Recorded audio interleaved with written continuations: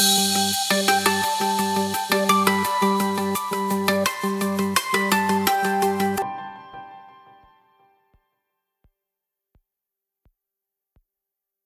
and welcome to Trending Pet Food, the industry podcast where we cover all the latest hot topics and trends in pet food.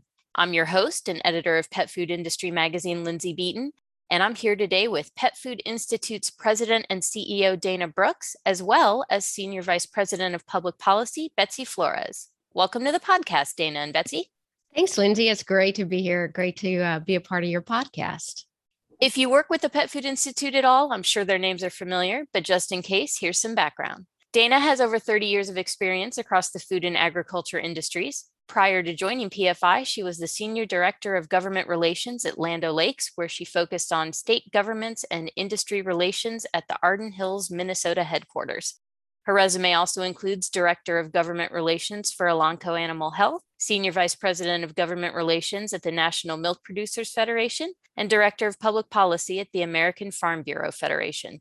Dana earned her bachelor's degree in agriculture from the University of Arkansas Monticello and a master's degree in agribusiness from Kansas State University. She was awarded the Alumni Merit Award at her undergrad alma mater in 2008, was an Arkansas State University Agriculture Outstanding Alumnus in 2018, and she is currently serving as an industry advisor for the Kansas State Master of Agribusiness program. Betsy guides PFI's legislative, regulatory, trade, and market access strategies and manages the association's government relations and regulatory staff.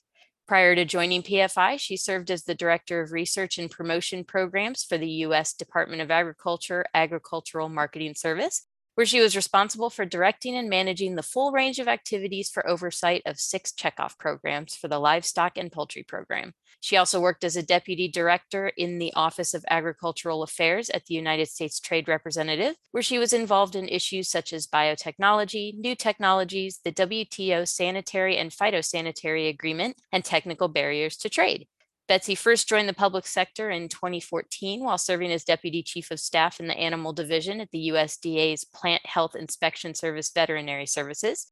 Prior to that, she was Vice President of Animal Care at the National Milk Producers Federation, where she represented and advocated for dairy producers on regulatory issues impacting the U.S. dairy industry in front of federal and global officials. Betsy holds a master's degree from Johns Hopkins University and a bachelor's degree from the State University of West Georgia. The Pet Food Institute and its members, who make the vast majority of all U.S. pet food and treat products, are committed to helping dogs and cats live long and healthy lives. As the voice of the U.S. pet food makers for more than 60 years, the Institute provides factual information about pet food and treat safety, nutrition, and health to pet lovers, and advocates for a transparent, science-based regulatory environment for its members. Decades of experience in the agriculture and pet spaces, as well as their industry advocacy, make Dana and Betsy the perfect people to answer today's question. What is the current state of the pet food supply chain, and what can we do about it? We are obviously going to have a lot to cover. This is a big issue right now in the industry, so I am going to dive right in. What are the biggest pain points right now when it comes to supply chain challenges in the pet food industry? Lindsay, the list is long, but we will hit the highlights of that. I can say that every node in the supply chain is a challenge right now. But when we really dive into the main factors, transportation and employment definitely are a challenge for the industry. But what we're hearing the most about right now is being able to source ingredients. Obviously, that's critical to pet food makers. What we have seen, though, is that during the pandemic, the supply chain being disrupted from every aspect to also having a competition in an unusual place, and that's renewable diesel. So we're having to compete with renewable diesel or energy to be able to source our ingredients. And that's something we have not experienced and adds a layer of complexity to our purchasing and procuring of products. Let's talk a little bit more about the renewable diesel thing. What are the complications around that, and how is it playing into what is already a complex situation? Sure. Happy to answer that question, because what we see is a challenge, the fact that renewable diesel doesn't just take products that would really, what you could say renewable or waste, and turn it into energy. It's using food stock. It's using ingredients that are used in human and animal food, from soybean oil to fats and oils and tallows from animal fats. That's where this is a bit different than other renewable sources. And that creates imbalance for us in the marketplace. We recognize if we were competing one-to-one in the market on ingredients, then we're willing to pay more. But what the situation with renewable diesel is also incentivized in their mandates from Congress and the administration. So we're competing against the government, so to speak, rather than also in the market. And when we hear about this, even reports from Nielsen and other economists around the country, we hear that it may take more than 50 million acres to meet the production requirement for renewable diesel in the next few years. I have to say, there's not 50 million acres of arable land for soybean production. So that just kind of tells you the imbalance of supply and demand that we are experiencing that will impact edible oils, again, for human and for pets. Was this something that was already starting to be on your radar as an issue, and it's just gotten more complex with all the supply chain issues we're having already? Or is this something that just the timing, it came along at the same time as all of this, and now it's all a mess? All of that.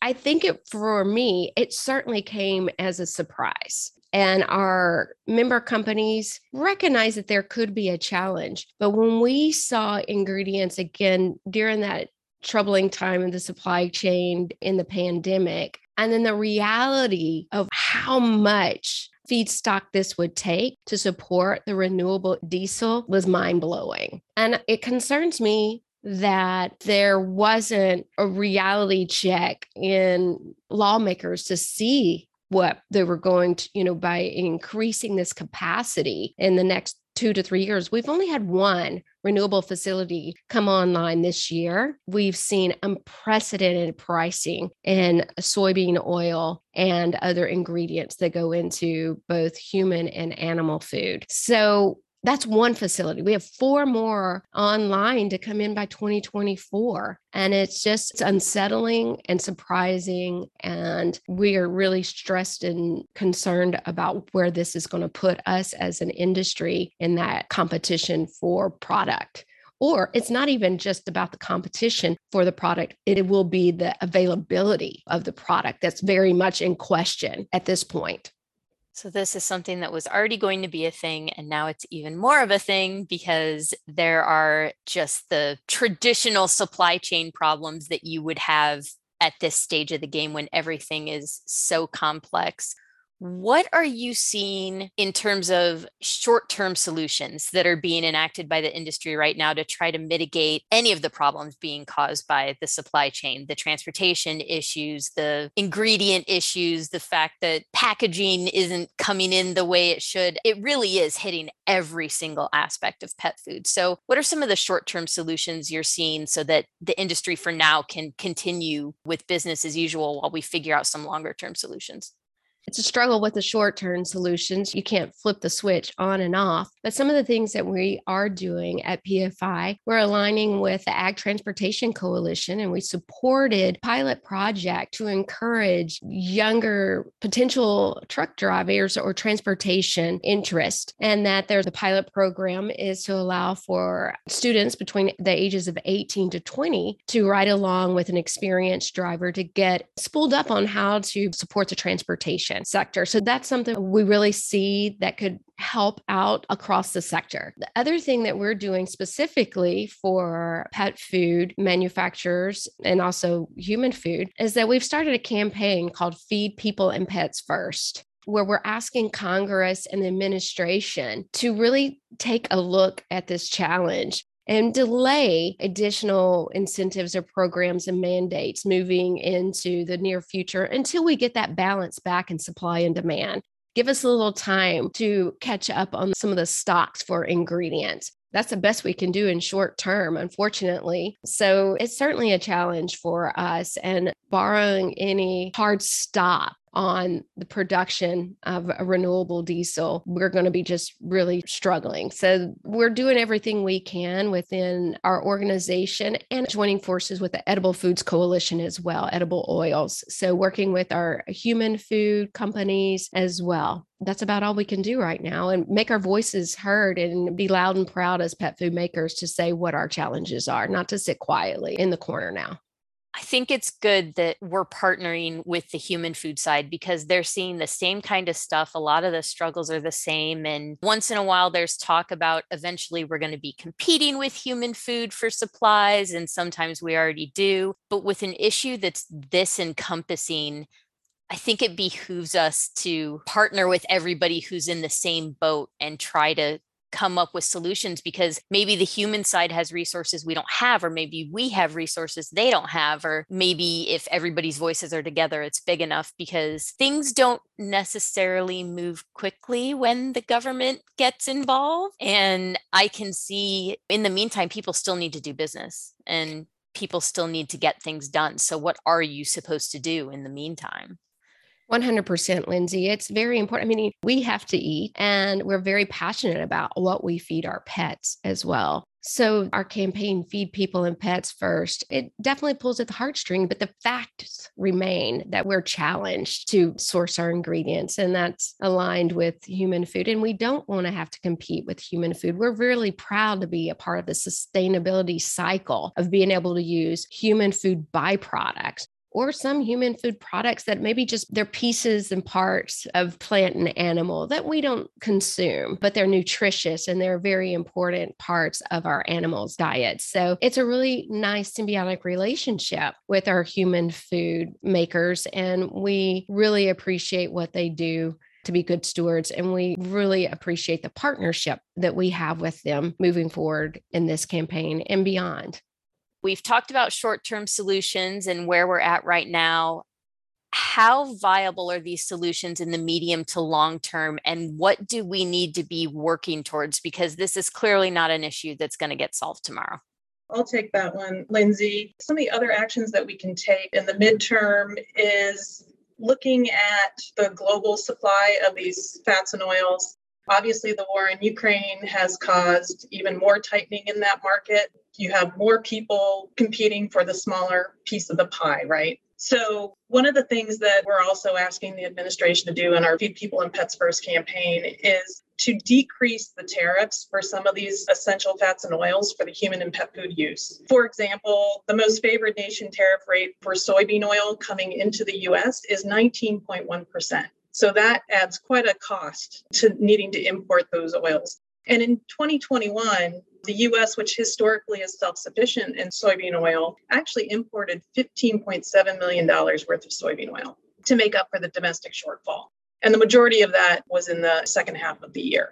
So supplies definitely got tighter. This was prior to the war in Ukraine. I think you're going to see a lot of pet food makers trying to look for possible alternative or substitutes. For example, Ukraine is the largest sunflower oil exporter, and Europe uses a good supply of that. And now they might be looking for other substitutes. So again, that pie keeps shrinking. Without a change in US policy, again, on the renewable diesel side, where if we don't have to compete with them so much with a subsidized mandates for renewable diesel, if that continues and the policy doesn't change, then this trend will continue. I think you'll see more imports coming in at that higher price. So some relief that the administration could give would be to lower those tariffs. So that is another thing that we're asking for. What role is diversification of supply playing right now? Because obviously, with all the ingredients that producers are trying to get, they are having to go places they might not normally go if their normal supplier is in a shortfall. When it's happening all over the world and there are short supplies everywhere, how does that work in reality? On paper, you can make it look neat and say, okay, here's the plan. But in reality, is it a free for all? Are there backup plans for this kind of thing? Or are we sort of in, if not uncharted waters, then waters we haven't been in quite a while? I think it's just a very challenging environment for the pet food makers. I mean, they have to have internal strategies on how they source their ingredients. It comes down to relationships with their ingredient suppliers. We just encourage them, make sure you're talking with them, not just about your immediate needs, but also looking into the future. It's going to take a lot of looking out into futures contracts. It'll be interesting to see how they do that. But yeah, the reality is there are going to be these challenges. You're going to be competing a lot more for these ingredients. And as Dana said, with these renewable plants coming on in the future, there may not even be any supply to compete for. Having a plan on what substitutes could be within the regulatory space for pet food, sometimes making those substitutions are not an easy thing. There's process steps that have to take place, both at the federal and the state level, just even for domestic supply, much less you're exporting the product. A lot of moving parts. It's incredibly challenging and stressful. And we understand that for the industry at this time. And we're trying our best with our campaign and talking to the administration and the Congress to, as Dana said, they need to know that this is a problem and that they can help be at least part of the solution by taking some action. And I'll add, Lindsay, that we've certainly notified our stakeholders that we see this challenge. As you said, it's global. This is not just a U.S. challenge. This is a global supply demand concern. So we've notified FDA CVM, the Center for Veterinary Medicine, that has oversight of pet food regulation, that we see this challenge, making them aware of that. And we ask them to be nimble and work with us and be a partner with us, as maybe we have to do some substitution of ingredients. We may be expanding our label deck, notifying AFCO, the Association of Feed Control Officials, that also do state regulatory body for us, that again, we may have to change. We're going to do the research that we need to do to probably make some product changes. It is going to look a bit different out there. And there may be even where we see companies making product for what the ingredients they can source, instead of having the choices that we've enjoyed in the United States when we go into the marketplace to purchase different products. We could see a change in that. We could see maybe fewer products, but I can assure you our pet food makers still make food safety and nutrition and complete and balance their priority. But it could require some nimbleness by the U.S. government and state governments to help us during this challenging time. Absolutely. I have already decided to not be in the least surprised if I'm in the grocery store, if I'm at the pet store and some of the brands look different or some of the products look different. I think that what you said about the choice we enjoy in the U.S. in particular, I've lived overseas and it's not nearly as broad. There really isn't anywhere else where there is an entire aisle of peanut butter brands. You're not going to get an entire aisle devoted to different brands of a single product anywhere else in the world. And I think it's going to be interesting to see how all of that plays out as we have to potentially reduce choice for a little while as a survival strategy, which I think is one of the strategies that a lot of companies are already looking into, particularly, as you said, looking at the ingredients they can access and seeing what formulations work with that. Or maybe they were going to launch something that had a novel ingredient or an ingredient that is now difficult to find and maybe putting that on the back burner for a little bit. There's so many moving parts, so many different agencies. How can the pet food industry work together to keep everything flowing as smoothly as possible? If you had your way, if you could get everyone in a room and say, guys, we need to work together right now, what does that landscape look like? Well, with Betsy and her team in the public policy space, we're advocating on our website to contact members of Congress. As a former congressional staffer, sometimes it's the law of large numbers. You've got to be heard. We cannot acquiesce or be quiet about the challenge. So if I could get everyone in the room that even has a pet or has interest in pet food to notify their member of Congress to say, hey, we've got to feed people and pets first. Then let's look at what we can do with renewables, renewable diesel. That would be my number one ask right now. What do you think companies should do in terms of consumer awareness?